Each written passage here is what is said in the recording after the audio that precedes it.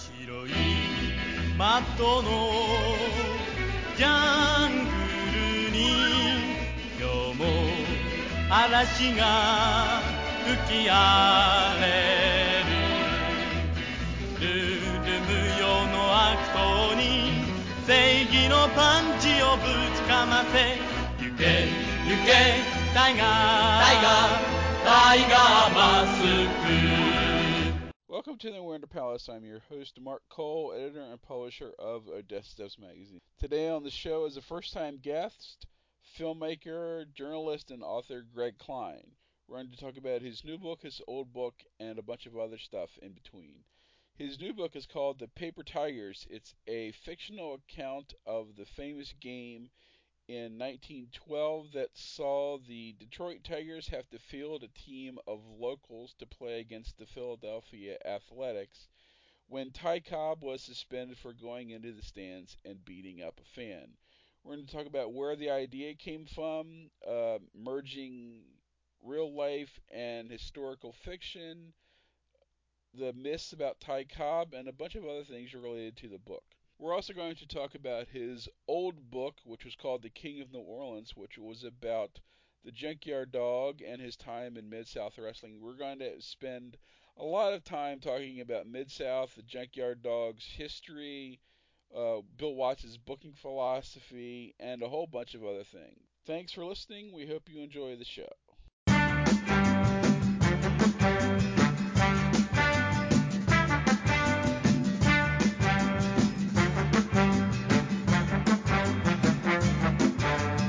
Welcome back to the Winter Palace. I've known our guest online for a good while, but haven't had the chance to have him on the show until now.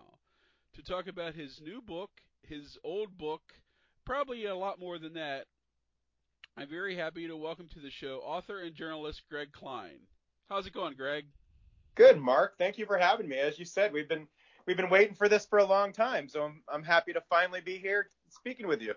Yeah, it's funny. I mean, there's plenty of people I know, and it's like, I've worked a lot in comics, and it's like there are people that I've wanted to have on the pod, but it's like I sort of don't want to necessarily pester them if they don't have like something new to pitch, because otherwise it's just like, hey, do you want to talk about this book that I really liked 15 years ago that may still be in trade paperback, but is that something people are really going to want to hear about versus something new? I mean, it's true for authors too, I guess. So, yeah, because I think the JYD book had been out for a while.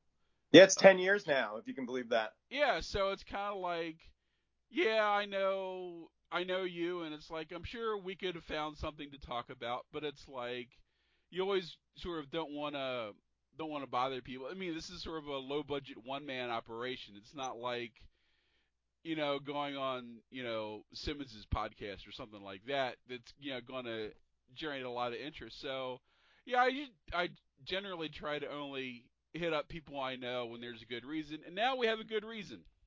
Yeah, thank you. Sure. Your new book is called Paper Tigers, and it's about. I should say this is something we were just talking about before we started. Is I didn't realize that it was historical fiction, which is maybe one of the reasons I couldn't find it in any of the local bookstores because I was just looking in the baseball section. But it's about, I think, an incident. It's centered around an incident that I think a lot of people have a vague people that know their baseball history have a vague recollection of.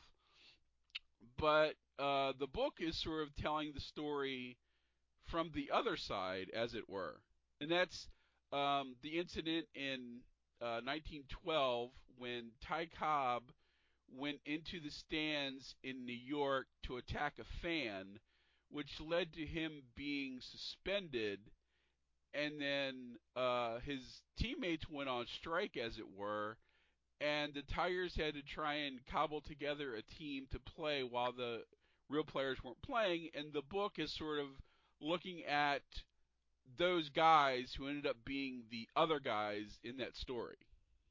Yeah, that's a very good summary of where it came from. I actually first learned of this story when I was a teenager, so mostly occupied by professional wrestling at the time. But I guess I saw one of those sports fact a day calendars, so it must have been, springtime, and talking about Ty Cobb climbing up into the stands. But what really captured my imagination was, as you said, the other aspect of it. The idea that Huey Jennings, famous Hall of Famer, Tiger manager, had to go to the streets of Philadelphia 2 games later to field a team that turned out to be just basically college students and a couple of grifters and, people that they weren't even on the college team. As a matter of fact, he went to St. Joseph's College in Philadelphia, but the St. Joe's team was on the road or something, so he didn't even get their baseball players. He got sort of just college students and famously a seminary student who became the pitcher, and then a couple of grifters, one of whom went on to be part of the Black Sox scandal and helped fix the World Series a few years later. So it was just a fascinating story, and the more I researched it, the more fascinated I became with this idea of these. As it turned out, there were 8 ringers, and then Huey Jennings and 2 of his coaches also played at various times. So, 8, 9, 10, 11 people playing against the then world champion Philadelphia A's. And it's a little bit like the Seabiscuit or something like that story, in that it's not about the result. I think a lot of people initially heard, oh, well, they lost to the A's, spoiler alert, 24-2. And, what was the big deal? And actually, when I started researching it, I could find very little on the players themselves. The pitcher, Father Al Travers, has a bio because he was a Catholic priest, and he became known as the baseball playing priest because of this game. But almost everybody else, it was just a paragraph, if I could find their obituary, and it might not have even mentioned that they were on the Paper Tigers. And then the stories of the day, like I could find the box score, which really helped, but you could find almost nothing about the Paper Tiger players themselves, except that the newspapers really dismissed them as losers and flukes, and they just didn't give them any credit. They didn't give them any sympathy. It's really very interesting. I was a journalism major, and I've been the editor of several different papers over the last decade. So it was interesting to see sports writing 100 years ago, 110 years ago now, not very good journalism. It was a lot of those sort of tombstone headlines and a lot of sensationalism. And, they just out and out called the Paper Tiger players losers and, Huey's folly. And it was just very sensational. It was like reading the New York Post of today or something. You didn't really look at it as factual completely, and you definitely looked at it as slanted or biased. So the reason it became historic fiction rather than, say, just a research paper or a book, looking at the nonfiction aspects of it, was that there were so many gaps that I sort of had to fill in for myself. And, as a writer of various types, both nonfiction and fiction, I do see them on the same sort of, wavelength, just different parts of the spectrum. And research is a big part of what I do no matter what. So it just lent itself to being a novel rather than being a piece of nonfiction. And it's funny because certainly if you look at the most famous person in this story, it's Ty Cobb, obviously. Mm-hmm. And that's somebody whose life has often been over sensationalized, blown up. You look at when the movie came out and people sort of revisited the Al Stump book, and it's like, was Cobb really as bad as people thought he was? Was he bad, but not necessarily in the way people thought he was? Yeah. So that's sort of interesting that he's part of this, where it's somebody who's also has this weird fact versus legend history to him. Yeah. So I've read a lot of the Ty Cobb books, and I just got a new one. And, I don't know. I haven't read it yet. So I'm wondering if I'm going to go into it, if it's going to change my opinion again. I've read the ones that are quote unquote the bad ones. I've read the more recent one that was, seeking to set the record straight. And I took a little bit of Ty Cobb, I think, from both sources, but I definitely had in the back of my mind that 2 things that stood out. One, young Ty Cobb is what you might think of as a cocky athlete, but he's not, kind of the drinker, the drunk, the recluse, the angry old man that he gets portrayed as in later days. So I don't even know if that portrayal is true or not. But I know that Ty Cobb in 1912 wasn't drinking. He wasn't drinking coffee. He wasn't chewing gum. I mean, anything that he thought would affect his eyesight, which is what he thought was the key to his hitting, he swore off of. Now, he could be ornery. He could get in a fight at a drop of a hat. But a lot of times, and you can understand this from wrestling and from being a sports fan, a lot of times he was provoked. And in the incident that started the Paper Tigers, he literally was called the N-word by a fan in the New York City bleachers, what they called the Cranks at the time. And the Cranks were basically the most vile, filthy, sort of drunkards and people looking to provoke fights that, showed up at baseball games. And some places had security and some places had no security and some places had a little, way to keep the fans away from the players. And some places had none of this. And that was a big part of why Ty Cobb's teammates ultimately supported him. It was pretty well known that they didn't like him as a human being. And some of it was just prejudice. I mean, they were mostly Northern Catholics and he was a Southern Baptist. And actually, as weird as it sounds, using the N-word about Southerners was a Northern prejudice, So, to call somebody from the South, in this case, a half N-word, was a typical kind of slur that a Northerner might use to a Southerner, just, sort of, implying that somebody was from a mixed race, relationship, or somebody had, slave blood or whatever offensive thing you could throw out there. That was pretty common in places like New York and Boston for Southern players. Well, yeah, I mean, you sort of look at it through modern eyes that, you know, we've certainly seen, Vernon Maxwell, the Malice at the Palace, that, while you don't necessarily condone players going into the stands after fans, you know, the the bad hecklers, could be really vile at times, and it's that I don't condone it, but I understand it kind of thing. Yeah, And, well, and fan is short for fanatic, right? I mean, there's definitely, and now we talk about fans versus stands, right? So there's definitely that, we see it in wrestling all the time, right? There are people that are AEW fans and there are people that are WWE fans that are perfectly rational. But then there's just that extra class of people where if you criticize the WWE or Vince McMahon, somebody will attack you on Twitter that's all they've grown up with and that's all they know. And they think that Vince McMahon can do no wrong, or vice versa. I mean, you get the Dave Meltzers of the world that don't allow any criticism of the AEW, who must insult your intelligence on Twitter if you don't like a match that one of his favorites likes, and so on and so forth. And so, yeah, there was definitely this idea that, for a while there was a little bit of a whitewashing of the fan.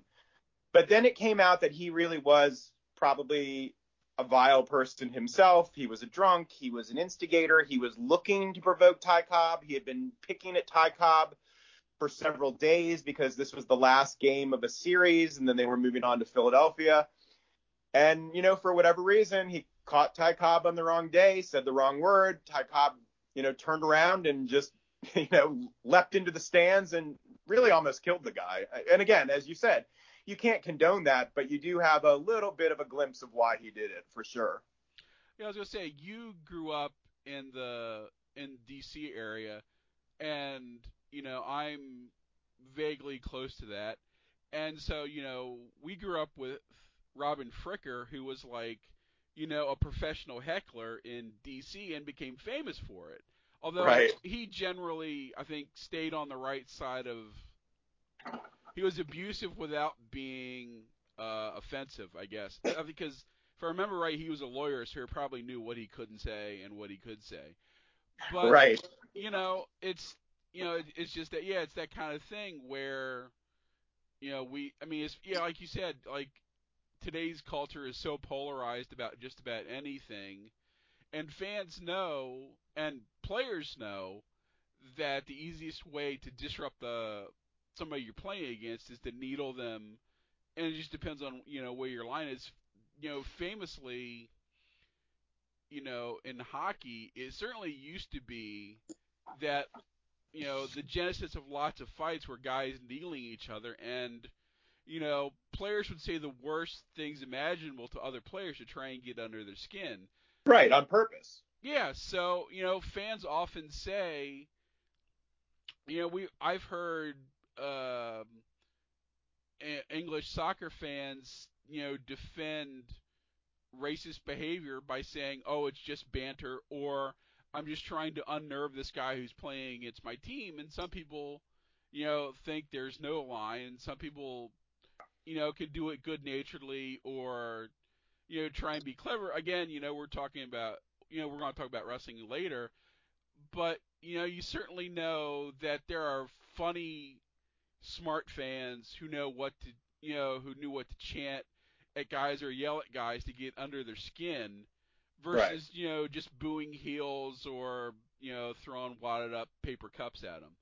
The thing that I guess I was going to ask you about the book is the main characters in the book are Ed Irvin, Billy Graham, or I don't know how you would say his pseudonym. Maharg. Okay, Billy Maharg, Maharg, which is which was Graham Graham backwards. backwards. Yeah, and his sister and Ed Ed's wife, who ran a local bar near the stadium.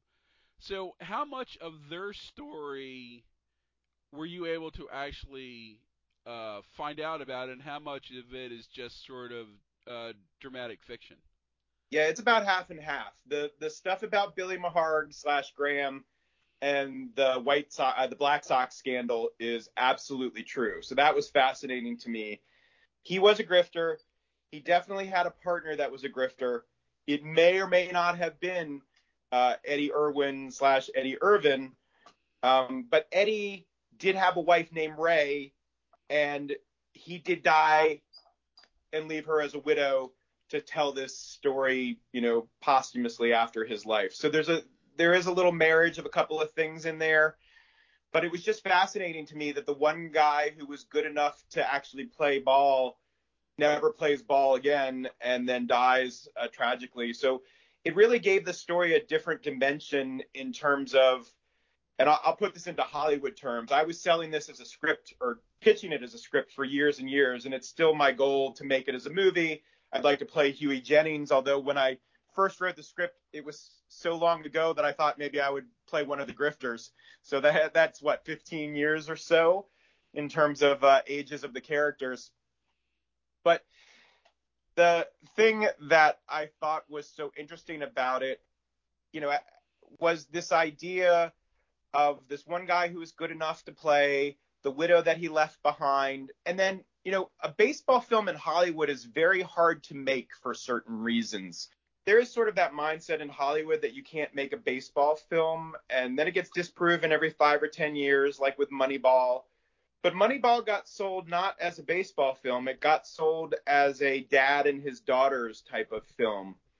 And so, when people were listening to the pitch for the Paper Tigers as this group of ringers who for one day get to be pros, they were like, well, it's a baseball film. We can't sell that. So I started to look at other aspects of it, and I just started to look at this sort of tragic romance and this idea of this guy who was good enough to be a professional baseball player among the ringers, but then didn't get the chance to play. And then this aspect of the Catholic priest who is the pitcher and gets kind of shelled by the world champion A's, but goes on to find his faith. And, I thought, I'm not Catholic, but I married into a Catholic family. And, how many times in this day and age do you see a positive Catholic role model who's a priest on TV or in the movies? So there was just all these little aspects of the story that I thought were more sellable than say, hey, it's a baseball story where the good guys, get blown out in the game. And I actually wrote it as a script first. Then, because of the troubles that I had selling it as a script, I ended up converting it to a book. And then the book was so much better in a way because people kept asking me whose story it was. And when I wrote the book, it became clear that it was Ray, Eddie's wife, and her story, and sort of this tragic romance. as opposed to just this story about these famous baseball players. So instead of being about Ty Cobb and Huey Jennings and the Tigers and Connie Mack and the A's, it's all filtered through Ray's eyes. And, so that really appealed to me, and it sort of gave the script a different life, a different feel. And like I said, it was about half and half, real research and then just filling in the gaps, because so much of it was unknown. And, maybe there's family, although in Ray and Eddie's case, they didn't have kids. But in some of the players' cases, I'm sure that there are now descendants. Obviously, Father Al doesn't have any descendants, but, there is a bio with the Catholic Church and things like that. So, some of it was known and some of it was just seemingly unknowable when I was writing this 15 years ago, or when I started to research it 15 years ago. I was going to say, you could definitely see it sort of being more marketable as a film if with the female protagonist, because you get, I don't know how old she would be when this takes place, but I assume probably like late 20s, early 30s, something like that. So that's the kind of thing that certainly still in Hollywood that slightly older actresses would look at as a good part to get, because there aren't that many of them. So you have this as sort of a Bull Durham kind of thing, where you have baseball to sell it to one demographic, and you have the romance to sell it as the other demographic, and that certainly makes it more marketable than if this was just sort of eight men out, for example. Yeah, and actually, the funny thing is, my cousin, my dad's cousin, my first cousin once removed, I guess, was one of the producers of Eight Men Out, and he was always one of those people that was saying to me, "Well, you can't make a baseball movie in this town. You gotta think of something else." So yeah, it's a very different story than it originally I thought it might be, because it is sort of looking for those hooks. I think Ray's probably 25 to 30. I mean, when I started researching it, it was like Reese Witherspoon, but obviously she's now aged out of that role. A little too young probably today, but we did just send a query to Sydney Sweeney. So that kind of gives you the idea of the look and sort of the idea of what kind of star we would be looking for to play this role. Cool. We've mentioned it a couple times. Your other book that we first met over is, you wrote a book about the Junkyard Dog and his sort of cultural importance to New Orleans when he was in Mid-South. So Yeah. why don't we talk about like how you got the idea for, again, this is sort of, people can still get it, but talk about like how you ended up doing that book when you did. Sure. So when I was growing up, as you know, I was a huge wrestling fan. Grew up in just outside the DC suburbs, and at first all we got was WWF, and that was fine. It was, I was 11, 12 years old when I got into wrestling. All the kids at the bus stop talked about it. So I just had to check it out. And actually, the first thing I saw was Ray Stevens pile driving Jimmy Snuka on the concrete. And, whatever it says about me, I was hooked. The blood and the guts and the gore. And will Jimmy Snuka come back and get revenge? And why was his former partner turning on him? And, it was like the male soap opera, right? I had to tune in next week to see what was going on. But my dad lived in Houston when I was growing up. And so by spring break of 83, I was watching Houston wrestling, which was really two things in one. It's the hour-long Mid-South program with either a half hour or an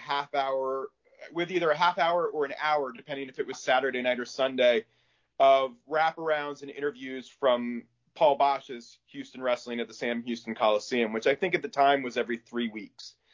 And so it was obviously like nothing I had grown up with, in the 6 months that I had been watching wrestling. And it was just so much more exciting to me. And it's not that I never watched WWF or WWE again. I mean, at various times I was pro or anti them, really depending on what was going on in WCW at the time. But I did gradually become more of a fan of the Southern Wrestling than I was of the 6 squash matches format on WWF TV.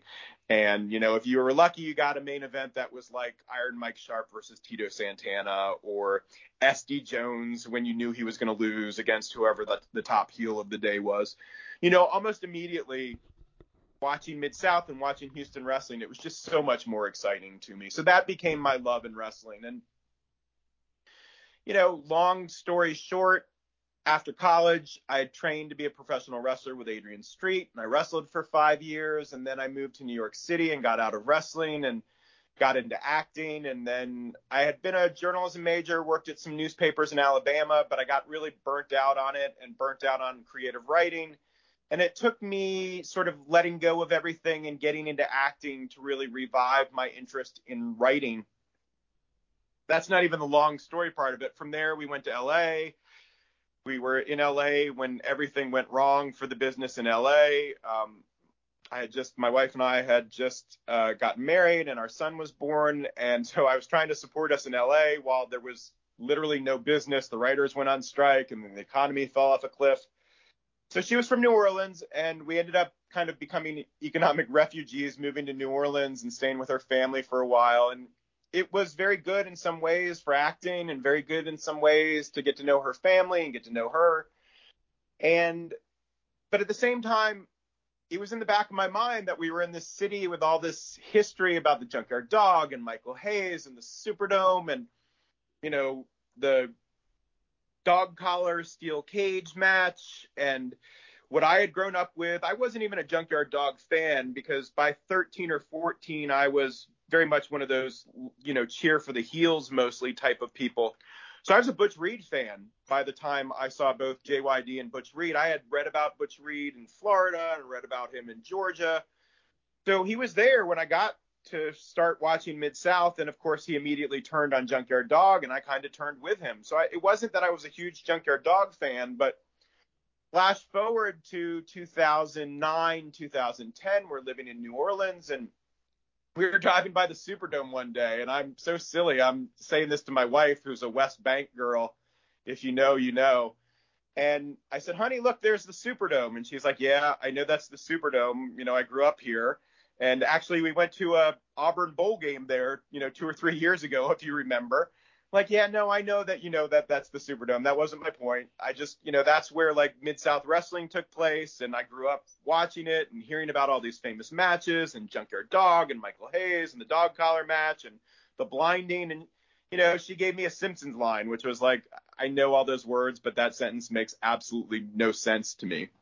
And so I started to, kind of explain Mid-South Wrestling to her. And she's a little bit younger than me, so she wouldn't have grown up with Mid-South Wrestling necessarily. And she's into dance and ballet and theater, so she had no interest in professional wrestling.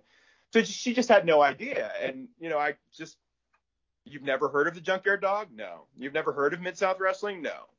And I just was kind of looking around New Orleans, like, was there any indication that this history existed? And there wasn't at the time. And, to some extent, there still isn't. But I just got really interested in this idea of, talking to people about this history and finding out how much Junkyard Dog really meant to people in New Orleans. And, there was, at one point I was interviewing for a newspaper job, and I think I was saying to myself, if I get this job, I can write a column about Mid-South Wrestling or ask people their memories or something like that. And then it turned out I didn't get the job. And I was really disappointed, not because of the money that I needed or not because of the work that we needed or anything like that. I was disappointed because I wasn't going to get to talk to people in New Orleans about their experience with the Junkyard Dog. And I literally sat up in bed one night after everybody had gone to sleep with the idea that, you know what, I don't need to be at a newspaper. I could just go to the streets of New Orleans and talk to people about the Junkyard Dog. And, that led to, I guess, about a 2-year process of researching and writing chapters. And ECW Press was interested right away, but they didn't buy it for about a year. So I just kept writing more chapters and more chapters.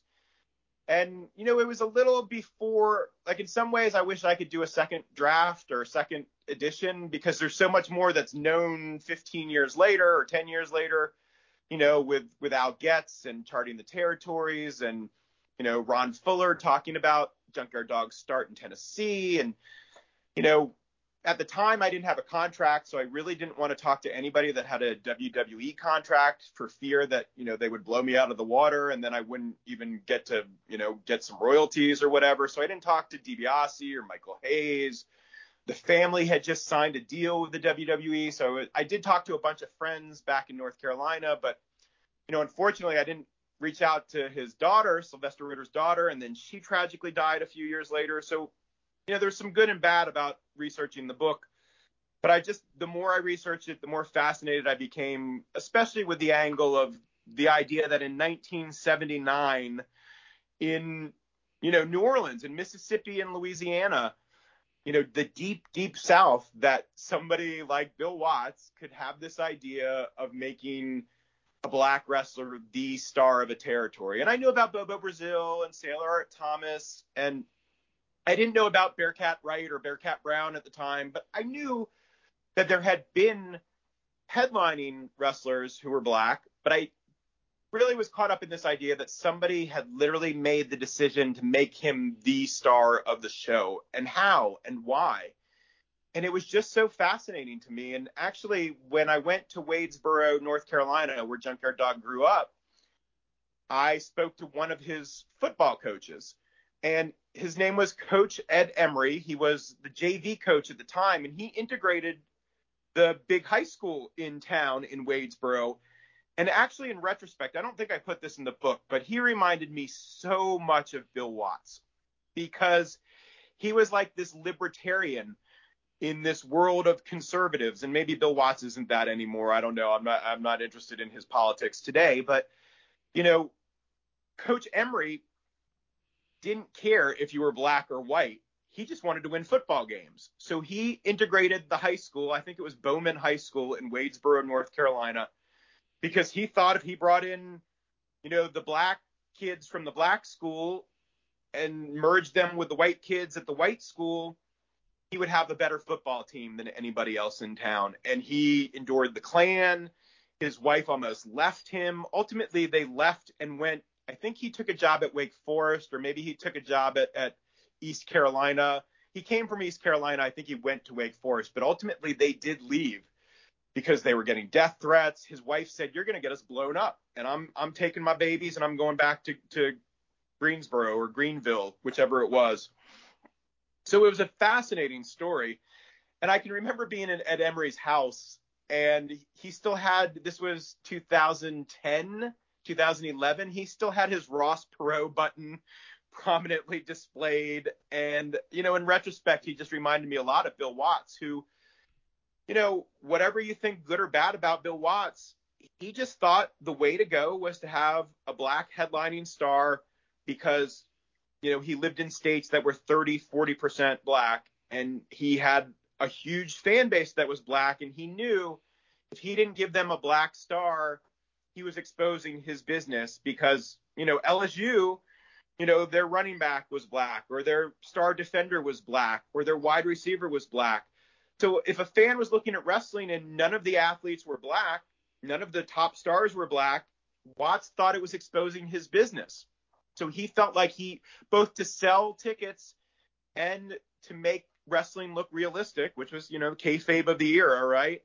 That he had to have some sort of black star. And at first it was Ray Candy, but he didn't really believe in Ray Candy. That was an Ernie Ladd thing. And so they found Sylvester Ritter, and they sort of groomed him to be this star. And obviously, as you know, for 4 or 5 years, it really, really worked. And then, for a couple of years after that, he was a big star in the WWF. And then sadly, the cocaine and the weight loss took its toll. And, by the 1990s, he was sort of a shell of himself, and then, died tragically in a car accident a few years later. I actually met him a couple times. He was in one of the worst matches I've ever seen for Austin Idol's ill-fated promotion, which I think lasted about 8 weeks in Southern Alabama. And Junkyard Dog was on top wrestling the Iron Sheik in a match that was, like I said, one of the worst matches I've ever seen in my lifetime. So he fell a long way. But one of the things that I was struck by is he always still seemed to have a smile on his face. And he was very nice to me. He was very nice to the Green Boys that were around me and, him at the time. So I think he was a very nice guy till the end. And, people that mutual friends, Bo James and people like that, say he was just a sweetheart of a person. Despite his troubles. So it was a fascinating story to me. And I was just hoping to sort of revive his legacy a little bit. I'd still like to get, a statue put up in New Orleans or get him into some of the Hall of Fames. It really does bother me that he's not in the Observer Hall of Fame, and people don't want to listen to me about that. That's fine, but at first when I visited Wadesboro, the grave wasn't even marked, and now there's a gravestone and there's some more recognition. We tried for a couple of years to get him into Louisiana Sports Hall of Fame. They weren't necessarily interested in a wrestler. Ernie Ladd is in there, but because of his football. And, same thing in North Carolina. Like Curly Neal is in the Hall of Fame. So you thought, okay, if a Harlem Globetrotter could be in the Sports Hall of Fame, maybe a professional wrestler could be. But apparently Curly Neal was also a high school legend in basketball. So we tried, to point out some of Junkyard Dog's high school accomplishments. He was all-state as a lineman, and he did go to Fayetteville where he was team captain, and I think it was NAIA. It might have been a different configuration, but he was a very good football player, and he was in this is surprising, but in high school he was a very good wrestler. So he did have a little bit of an amateur background, even though, quote unquote, he wasn't a good worker. But, it just wasn't, we just weren't able to document enough about him in high school and college to prove that he was, a Curly Neal level high school phenom or amateur phenom. So, on some level, 10 years later, I feel like maybe we haven't done everything, or I didn't do everything that I had set out to do. But on the other hand, lots of people have reached out to me, people like you and Al Getz, and, I have friends all over the South now just because of our mutual love for Mid-South wrestling. And, they're mostly Facebook friends, of course, but every once in a while you end up in the same town at the same time and you go have a beer. And, there's not a lot of times that I just feel comfortable sitting down with, strangers my age and talking about stuff from our, childhood. But, if somebody says Mid-South wrestling, that's like the magic word. I don't care if you're, a Democrat or a Republican or liberal or conservative, or whether you're pro-Putin or, like most of us, anti-Russia, anti-Putin right now. Like, if you want to talk to me about your memories of Mid-South wrestling, I would sit down and break bread with you, and we could talk for hours and hours and hours about nothing else, right? As you know, we probably have done that once or twice, at least on Twitter. So, yeah, it was just a fascinating story. And like I said, as a writer, I'm a journalist, or I've been a journalist. Now I refer to myself as a recovering journalist. I've written plays, I've written screenplays, I've written 2 books that have been published, a bunch of things that have not been produced or published or staged yet. But to me, it's all sort of the same, it's the same tree. It's the same roots. It's what is an interesting story. And then when you figure out what the story is, then you can figure out what the best way to tell the story is. Do you tell it fiction or nonfiction? Is it a play? Is it a screenplay? Is it a novel? Is it a little bit of all of them? So this was just a fascinating story to me. And like anybody who looks at their work from 10 years ago, there's some things I'd like to change, or a couple of things we got wrong, or things like that. But by and large, I still will hear people compliment me on the book, or, I listen to like the annual, Arcadian Vanguard Wrestling Hall of Fame edition, and somebody will compliment the book and say, they never would have considered the Junkyard Dog a Hall of Famer till they read The King of New Orleans. So, those are kind of the compliments that you take to heart and you carry around for the bad days, right? It's funny that you say that, because in my Twitter, in my main Twitter bio, it says non-practicing journalist and lapsed historian. Since I have training in all of those things, but like my day job has nothing to do with what I learned. So it's like I appreciate you saying that. And one of the things, there are a couple things in that I thought of is, I wonder now, since I know Al found that article, which you probably already knew about I didn't, but yeah. about him helping to integrate his high school and being expelled or suspended, whichever it was. That's the kind of thing now. I'm sure that if you went to somebody and said, yes, he did this, but look, he was, as a teenager, this sort of politically motivated, socially motivated guy, that's the kind of thing now that would probably carry more weight than it would have 10 years ago. Yeah, I definitely think so. It's, if it happened in this day and age, obviously it'd be all over the internet, and it wouldn't be this buried history. He'd probably be on, a cable news broadcast by, 48 hours later or something like that. But yeah, I do find that very interesting that he was, and I didn't know about that article actually. And I went to the Wadesboro Library and I pulled a bunch of stuff. Al is gracious enough to credit me with sparking his interest and, giving him a little, window to explore, to look for more stuff. But when I went, I pulled specifically like the obit, and I looked for some high school football stuff. I ended up talking to some of the high school coaches that were there, and then I went to Fayetteville State and pulled some stuff, but I didn't see that article. And it is fascinating to see that he was such a big player in the civil rights era and in the integration of that school and in standing up for his fellow Black students. And, it's not exactly who we think of him as later on in life, because we focus on the tragedy and we focus on, the drug use and things like that.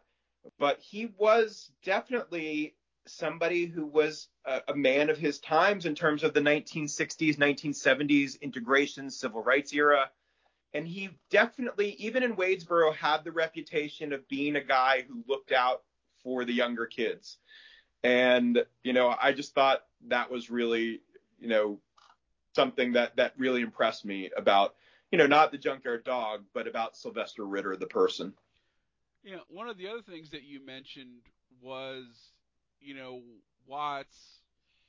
Again, it's sort of a cliche, but Watts' most important color was green, and so he pushed who he needed to push to make the most money. And it's funny when you look at it. This obviously isn't a new talking point, but how many times he tried to replicate the Junkyard Dog's success, especially in New Orleans, the number of times, there's at least 5 or 6 guys Right. that he tried to push as a main event babyface, including Butch Reed, George Wells, the Snowman, Savannah Jack, and obviously nobody had the charisma, I guess, that, or just because he was first, or not necessarily Yeah. first, but best, that you couldn't, that yes, you're filling the quota slot, but like they didn't have, you didn't have the connection. We haven't mentioned the Who Dat chant, which may be, and ironically, his lasting historical relevance to New Orleans, because that chant got picked up by the Saints and they still use it to this day. Yeah. There's a lot there. I mean, to me, the trying to reproduce the junkyard dog phenomenon, of course you're going to try to do that. But as you know from being a wrestling fan, the next person in is always going to get looked at as a shallow imitation. And it takes some time. And one of the best examples of that in Mid-South was the Fantastics coming in right after the Rock and Roll Express, right? Yeah. And, I've gone back and I think everything that's available I've watched in sequence now from, the end of 1981 all the way through when it becomes UWF. And, some of it I find very interesting because some of those wrestlers are not as bad as I thought they were, back in the 1980s, or looking back laughing at them in the 1990s. George Wells wasn't a horrible worker. It's just that it was such a blatant imitation, and I think they just knew, like, they tried so hard to make him a superhero and put him over everybody, and hey, Junkyard Dog never beat Butch Reed that quickly. And my take has always been they should have immediately turned Butch Reed, and that probably would have worked at least to some extent. And even when they do turn him, it was a huge thing. I mean, their last big house essentially at the Superdome was like 16,000 for Butch Reed and Ric Flair, and that was 1985. So that was like a full year later. George Wells wasn't awful, but he just was the wrong guy at the wrong time. And then, the Snowman was not a great wrestler. Obviously, it didn't work. There's actually 2 times where I think that they end up burying somebody as he's leaving town, where it's just clear the guy would have been over if they had just gone with him to the moon. And, the first time was with the PYT Express and Coco Ware. And he's in this match. Clearly, they're leaving town. He's doing the job before they leave town. But it's with Hercules, and he's literally in the Shinnomaki getting put out, and the fans are still going crazy, rooting for Coco Ware as if he's going to be the next hero, and they're just stunned to silence that he loses to Hercules in the Shinnomaki. And it was like, you know what? You guys missed an opportunity there. Now, they might not have gone that quickly with Coco, who was just a tag team guy who had previously been in, with Lawler and done a job or whatever. But at least there was an indication that the fans would have been interested. And then same thing with Brickhouse Brown. I mean, Brickhouse Brown was Ernie Ladd's protege. He was getting over. He was really doing well. And then they just cut him off at the knees and they bring in Master G and go with, him instead. And I think that if they had just not immediately, not to the moon, but if they had taken Coco, or if they had taken Butch Reed, or if they had taken Brickhouse Brown and just, they didn't make Junkyard Dog the star immediately. It was like a 6 to 9 month build, and he started as a heel, and then he turned on Gino Hernandez or vice versa. He had a feud with Gino. Then he was teaming with Robley and Watts, and they were winning tag team belts, and he was winning the Louisiana or Mississippi title, and then came the Freebird feud, and then they elevated him to the top spot. And it just seems like Watts never really followed his own booking patterns after that. And I don't know if it was because Ernie Ladd or Buck Robley was booking at the time and just had a better idea of how to build it.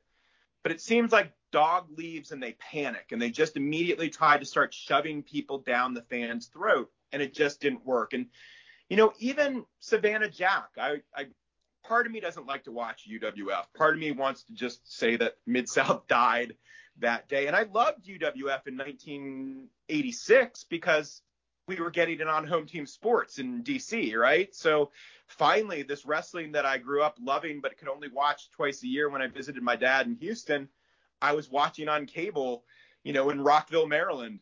So at first I loved it, but now I kind of look back on it as like the death of my beloved Mid-South. But even Savannah Jack is not as bad as I thought he was at the time. It's just that he clearly was not the guy that could be the main event star of your territory. And then we can look at, Ron Simmons. It wasn't Ron Simmons' fault. They didn't book him as a kick-ass babyface heel. They immediately tried to, I don't know. It was weird. They put him against Tony Atlas, or they put him against Cactus Jack, or they put him against the Barbarian. But it wasn't like they were putting him against Rick Rude or Jake Roberts or Vader. I mean, I know he beat Vader, but, it didn't go back into the Vader feud. So I just feel like they kept making these mistakes that they didn't make with Junkyard Dog. Instead of trying to build somebody into the role, they kept trying to pop it and make it happen immediately. And then obviously, trying to bring back Sylvester Ritter in 1990 and again in 1992, that wasn't going to work. He just wasn't the same guy. He didn't have the same charisma. He looked, what I always say to people, I didn't say this in the book either. All my best observations didn't make it into the book for some reason. In 1982, Sylvester Ritter has a body as good as Tony Atlas. He's as built, as stacked, as muscular, as jacked up. And by 1988, he has a body like Pistol Pez Watley. And, that was part of his charisma. So as soon as the body goes, as soon as he doesn't look like a superhero anymore, he lost a lot of what was his effect. And obviously we see that as he tumbles down the card in the WWF, and we see that as Ole Anderson tries to bring him in as a dude with attitude. And then, again, when Bill Watts thought maybe he could bring him in, and then, met with him and realized that he couldn't. And, the Junkyard Dog that I knew was like 1993, 1994 on the indie circuit. And he was a nice guy. And, on a small card in the middle of nowhere at a National Guard armory, it meant a lot to still have him on the card. But, you couldn't bring him into a major federation by then. And, I think wrestling's gone a great way. I mean, you know this too. Now it's not about like the holy grail of the first black world champion and you can only have one black star in your federation and things like that. Now you can just have a Booker T who's a wrestler, or I mean, Rocky Johnson was this back in the day too, where it wasn't about, he was doing a black gimmick. Rocky Johnson his gimmick was he was an athlete. I come in as an athlete, I leave as an athlete, right? Booker T was just a really good worker. It wasn't, I mean, I know the Harlem Heat stuff, but that was distasteful. That wasn't how he ended up getting over. He got over because he was a really good interview and he was a really good worker. And so now I think we're in a different era. And, it's a better era, obviously, in some ways. It's not the wrestling we grew up with, but it is, a little different where you don't have to have this sort of just one black star, just one black baby face. The crowd can't cheer for two. Totally different scenario. But in Alabama, we used to talk about the Armstrongs that way, or I didn't, but people would tell you can't have more than two Armstrongs on the card. Otherwise, it just kills the whole card. And I'm like, really? Because from where I'm sitting, the Armstrongs are the biggest stars in the state of Alabama. They're the Von Erichs of Alabama. And anytime you put them on the card, they, bring in fans and sell, hundreds of dollars worth of their own merchandise. They literally had their own merchandise people that followed them around selling merchandise for them, basically as their job. So yeah, way off topic now. But and then the other stuff that you were talking about in terms of what were you saying about Dog and I was saying that his lasting legacy may be the Who Dat chant. Oh, okay. Well, so yeah, the Who Dat chant has it's one of those legends that has many owners and nobody really knows the truth, but it's something that seemingly dates back to like minstrel shows and vaudeville and just sort of it became this catchy slogan, I guess, in the black community, and then it filtered its way into various athletic events. So there are high school football teams that claim they invented the Who Dat chant. And obviously we know it from the Junkyard Dog in the early 80s. I don't know if anybody else picked up on this, but there's a point in 1985 where the fans are doing the Who Dat chant for Jake Roberts when he becomes a baby face. So, but I really do think that if you think about it as the Who Dat chant started to happen in the Superdome for Junkyard Dog in 1980, 1981, and then the Saints have really what is their first good season in 1982, and then I can see where in my mind, logically, it makes sense that it spread, in the Superdome from wrestling fans to football fans. Now, somebody else will tell the story in a different way and say that, I forget the high schools now, Lusher High School or Deshere High School was playing in the Superdome in Thanksgiving in the state championship game, and that's how the Who Dat chant got to the Superdome. But like I said, there's just dozens and dozens of stories about how that chant started, but it certainly became popular for Junkyard Dog, and even in Cincinnati with the Who Day chant, I think of it the same sort of way. Like, isn't this just really interesting how these things catch on? And then, no one can say for sure what it was, but definitely part of his legacy for sure. Well, that's a lot of, of the cultural appropriation of popular culture, especially, if we're just talking about the United States, where it's like, you look at how many things sort of started, either going all the way back to slavery or, stuff in the 20th century, whether it's jazz and rock and roll, and it's like, you can't necessarily pimp, or rap, and you take it up to rap in the 70s, yes, we say Rapper's Delight is like the first big quote-unquote rap song, but obviously, there was obviously stuff before that, and then, it's sort of like first becomes when did the mainstream first notice it, Right. rather than, because, well, what did Robert Johnson quote unquote invent, or what did Mm-hmm. Willie Dixon quote unquote event? It's just, no, they were the first person that, like, we can sort of, especially, with consumable artifacts. It's like how far can you trace something back officially before it becomes, oh, this is a folk song. Well, Right. then, it's like, well, where do folk songs come from? It's like, they're hundreds of years old, and it's like, where did Kumbaya come from? Right. For example, or, I was listening to a podcast where they were talking about, and it's funny because they're British, so it's even one step farther removed, but, they were talking about She'll Be Coming Round the Mountain. And it's like, the, like, seemingly dozens of different quote unquote origins of that song, or what does this song actually mean? Is it about abolition? Is it just about sort of religion? Who knows? Yeah. And like all of those theories are probably equally valid because we don't really know the answer. Right. The one thing that you brought up a couple minutes ago that I wanted to circle back to is we're talking about sort of filling that slot in Mid South. Is you mentioned Coco, and I think Coco probably was on the way to being that kind of when he was the Birdman before he left. Mm-hmm. I mean, again, this is when it shifts from being Mid South to UWF. Right. But I remember when we first started getting when it became UWF and we first got it here, probably on, I guess, either on a Baltimore station or a Philadelphia station for me, that Coco was super over. Whether it's because Coco was great, whether it's because of the time song or Right. whatever, but he was certainly on his way to being. He was certainly like maybe their biggest upper mid card babyface. Right.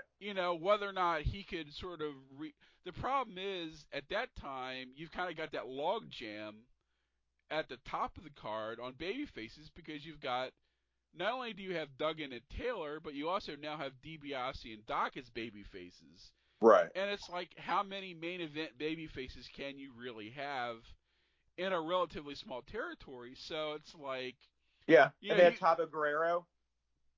so he would have been like a really good sort of TV level champion probably, but I don't know if there would have been, as good as he is, whether there would have been room to elevate him up. And then you figured that's when Mantell comes in, and you've got the Booker change, and you never know how people are going to react, whether he likes a guy or doesn't like a guy. Yeah. And you were talking about sort of the quota system in wrestling back then in the territory days, where you could only have a certain number of black wrestlers in your promotion, and they usually either teamed together or feuded against each other or both. Yeah. So You know what?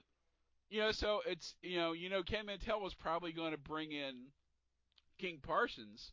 He did, right? And So and so King Parsons. so you wonder where would Coco, if Coco hadn't left already.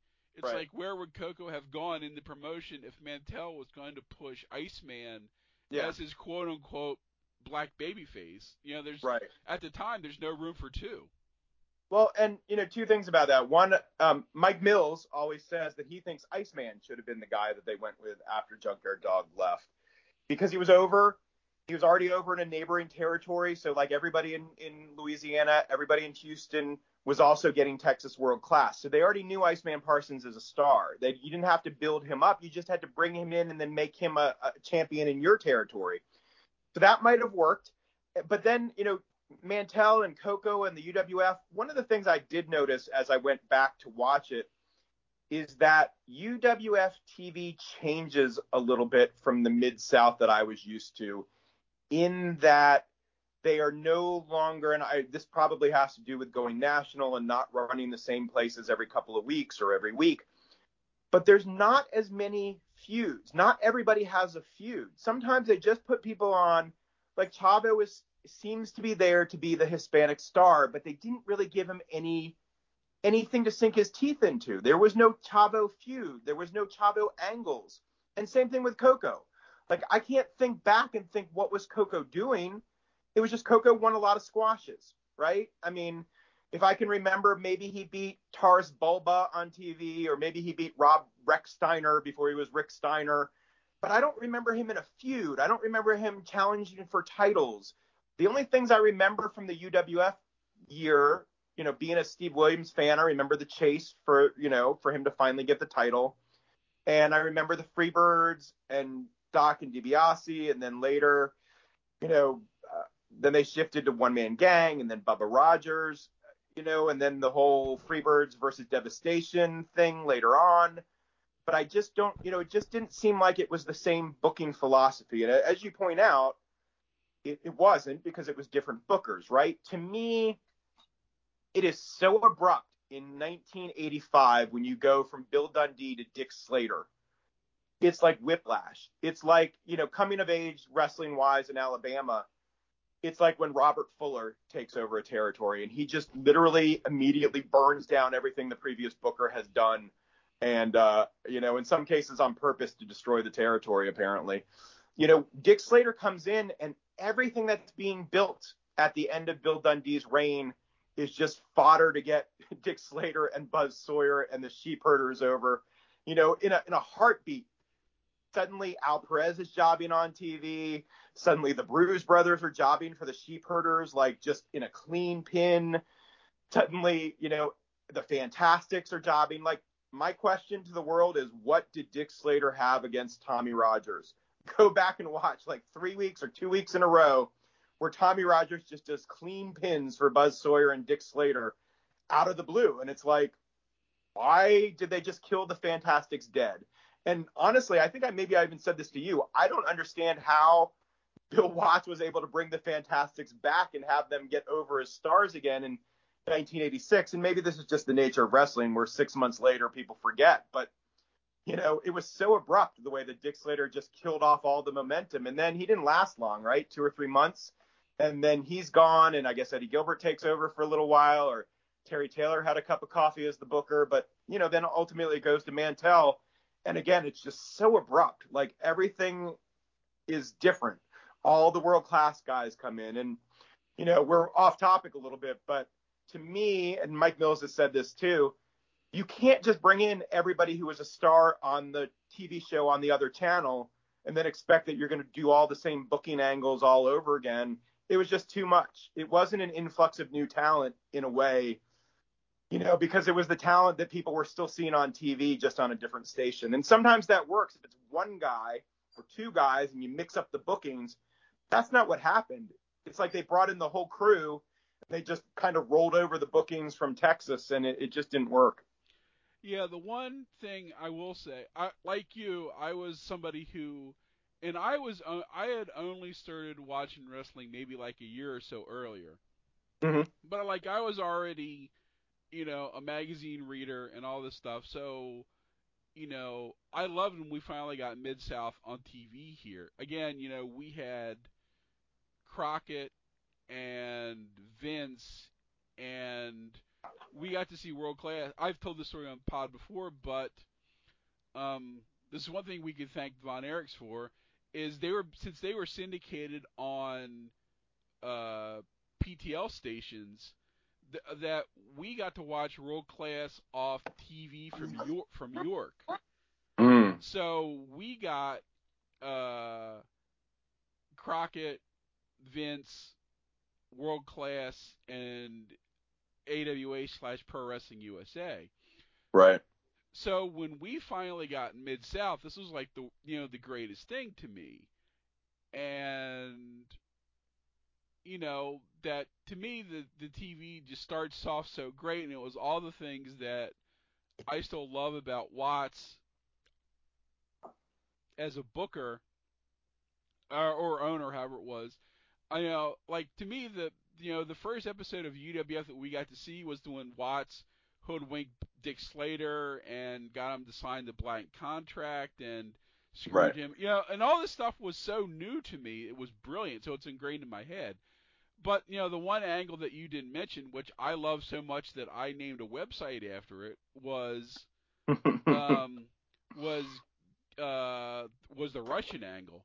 Again, Right. this is sort of timely as we speak, but to me that was in hindsight, that's to me like one of the 5 greatest angles in my memory, and a lot of them are Mid-South and a lot of them are Mid-South alumni that are in them. But the angle is just so great. That's the one that when I think of the UWF, like the first thing I think of is the Russian flag, Right. and then just much better wrestling. Crockett had good wrestling on TV, but Watts probably the first TV that we got to see that had main event matches on TV, probably. Because the other thing is, I got Crockett here where I am, but I live in the country, so we didn't have cable yet. So Right. I only saw Mid Atlantic and Worldwide. I only saw the TBS show when I would go to a friend's house that lived in town, had Mhm. cable, and even then, not all of them had cable or that were taping it. Because I'm only a teenager, so it's not like I'm trading tapes yet. Right. Right. But I have that fondness, like you. Of course, you were seeing it live when you got to go to Houston. But and then like I didn't get to see Memphis until I went to college. Right. I was lucky to live in one of the 3 dorms in Bloomington that had cable, and it had FNN Score, and that's when Jarrett made the deal to go on Score. So like Mhm. that was the first time that I got to see Memphis. I had only seen a relatively few amount of things, but yeah, it's just to me. And you were talking about them moving the TV when the UWF started. That's another thing that that I started watching wrestling just at a time when you lost the studio show, and I've only like learned to go back and appreciate it because by the time like I watched WWF first, and it was already taping in arenas. Crockett had just moved to doing the high school gyms in '85, and then like I never got to see Mid South Irish McNeil Boys Club stuff until years later when I started trading tapes. Right. And Right. again, That's amazing. yeah, it's amazing how different the feel is. And now Well, and I had a project when I was for a while where I was watching Continental week by week when it changed, and it's funny to see the change. And yes, they burned out Birmingham, but it's funny to see when it goes from the TV station in Dothan to being taped in Boutwell. What a right. difference! Even if everything else was exactly the same, because they didn't like start anything new. They just suddenly went 1 week from being in TV to 1 week being in Boutwell, and now here's Gordon.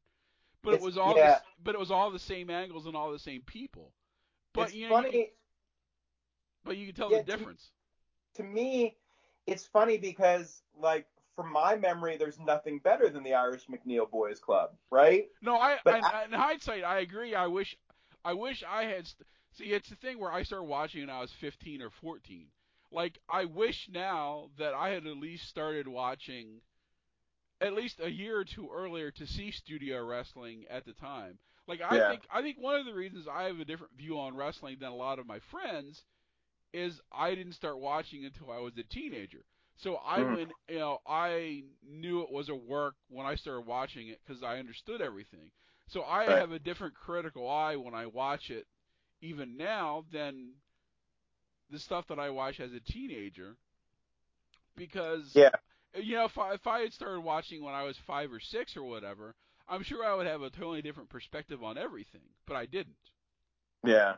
Well, from my perspective, it's interesting that to me, it's like those studio shows are quote unquote so much better. But if you're Ron Fuller, if you're Bill Watts, and WrestleMania has taken place, and you're competing with this guy who's coming in and stealing all your talent and acting like he's in New York, so he's got the best production values, and he's affiliated with MTV and with NBC. So you can't have it at the Irish McNeil Boys Club, or you can't have it in one of those little studios where there's only crowds on 3 sides of the ring, or where there's only 100 people in the. You have to have it in a big arena with the lights turned down a little bit and makes it look like it's this huge arena crowd. And it does, 1986 UWF or Continental, they do look better, from a production standpoint. It does look better, like it's more major league. But for those of us who grew up on the studio shows, it's also like a little come down. It's like, oh, the wrestling that we loved is changing. Or, I didn't think that at the time. I probably didn't even think about it. it took me a couple of weeks just to know that, wait a minute, Commissioner John Ayers for the UWF? Who is that, right? Like, wait a minute, where's Bill Watts? Wait, something has happened. So I didn't necessarily think of like, oh, where's Boyd Pierce? Oh, where's the Irish McNeil? But now it's such a jolt, and it's very hard for me to like, yeah, I want to sit down and watch a year of UWF. Part of me just wants to go back to like 1982, and start over.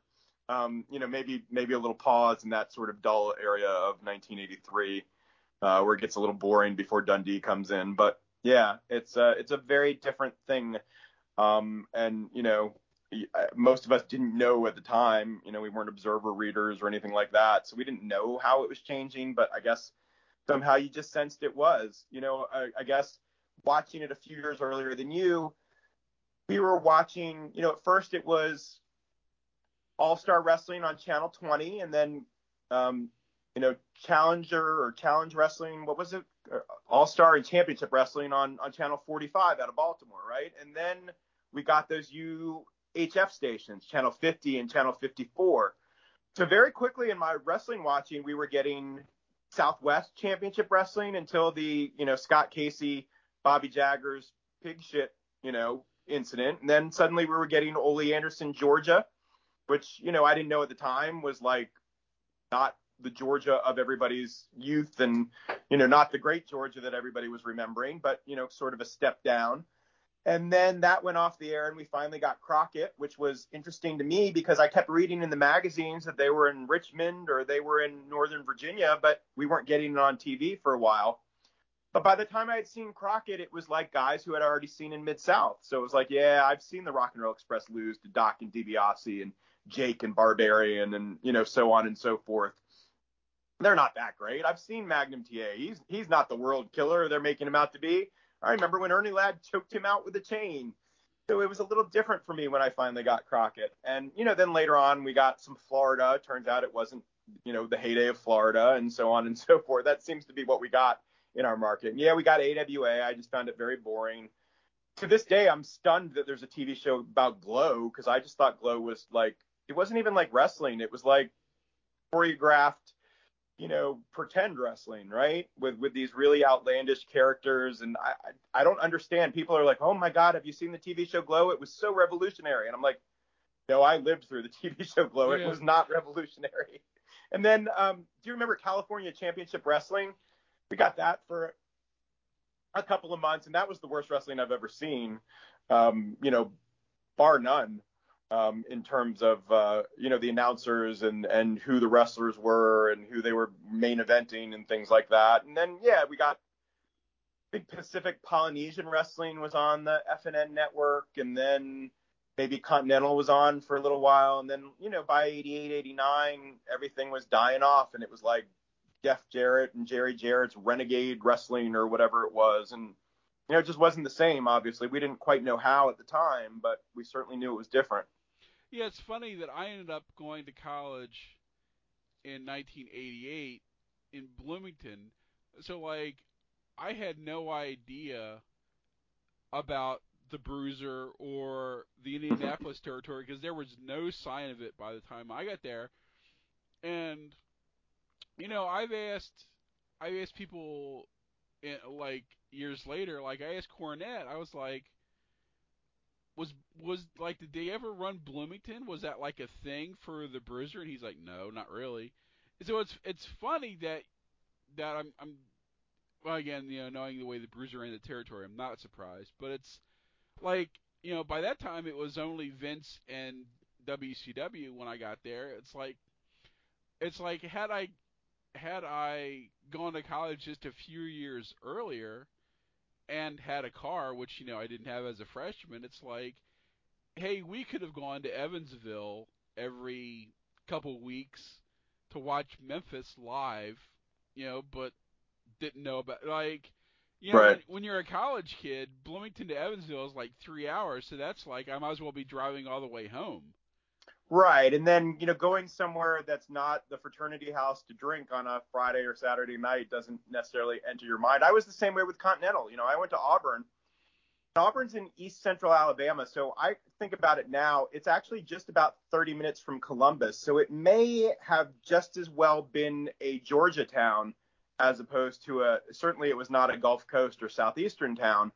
And I don't know about Continental, but we didn't have it on TV. I knew that there was a Montgomery channel.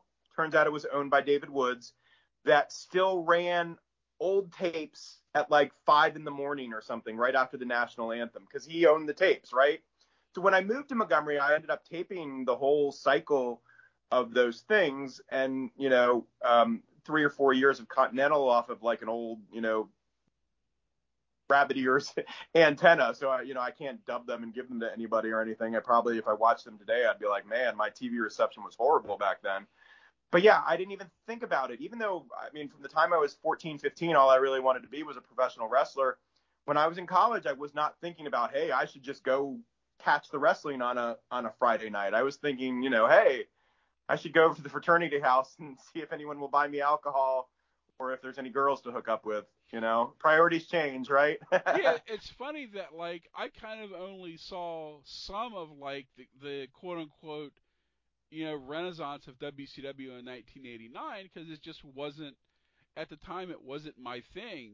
It was like I was a freshman or sophomore or whatever, and I had other interests. It wasn't until like a year or two later when I started getting the National and found Dave's column and then found the Observer and then started tape trading and watching Japanese stuff that like my interest sort of got rediscovered. So it's just I had sort of gone to like an almost wrestling fertile area kind of, but just when I wasn't interested in it. Yeah, it's like had I again had it been a year or two earlier, I like Evan, I probably would have seen Bruiser's TV on the Indianapolis station, whichever one it was on. Right. Maybe gone to Evansville, and it's like,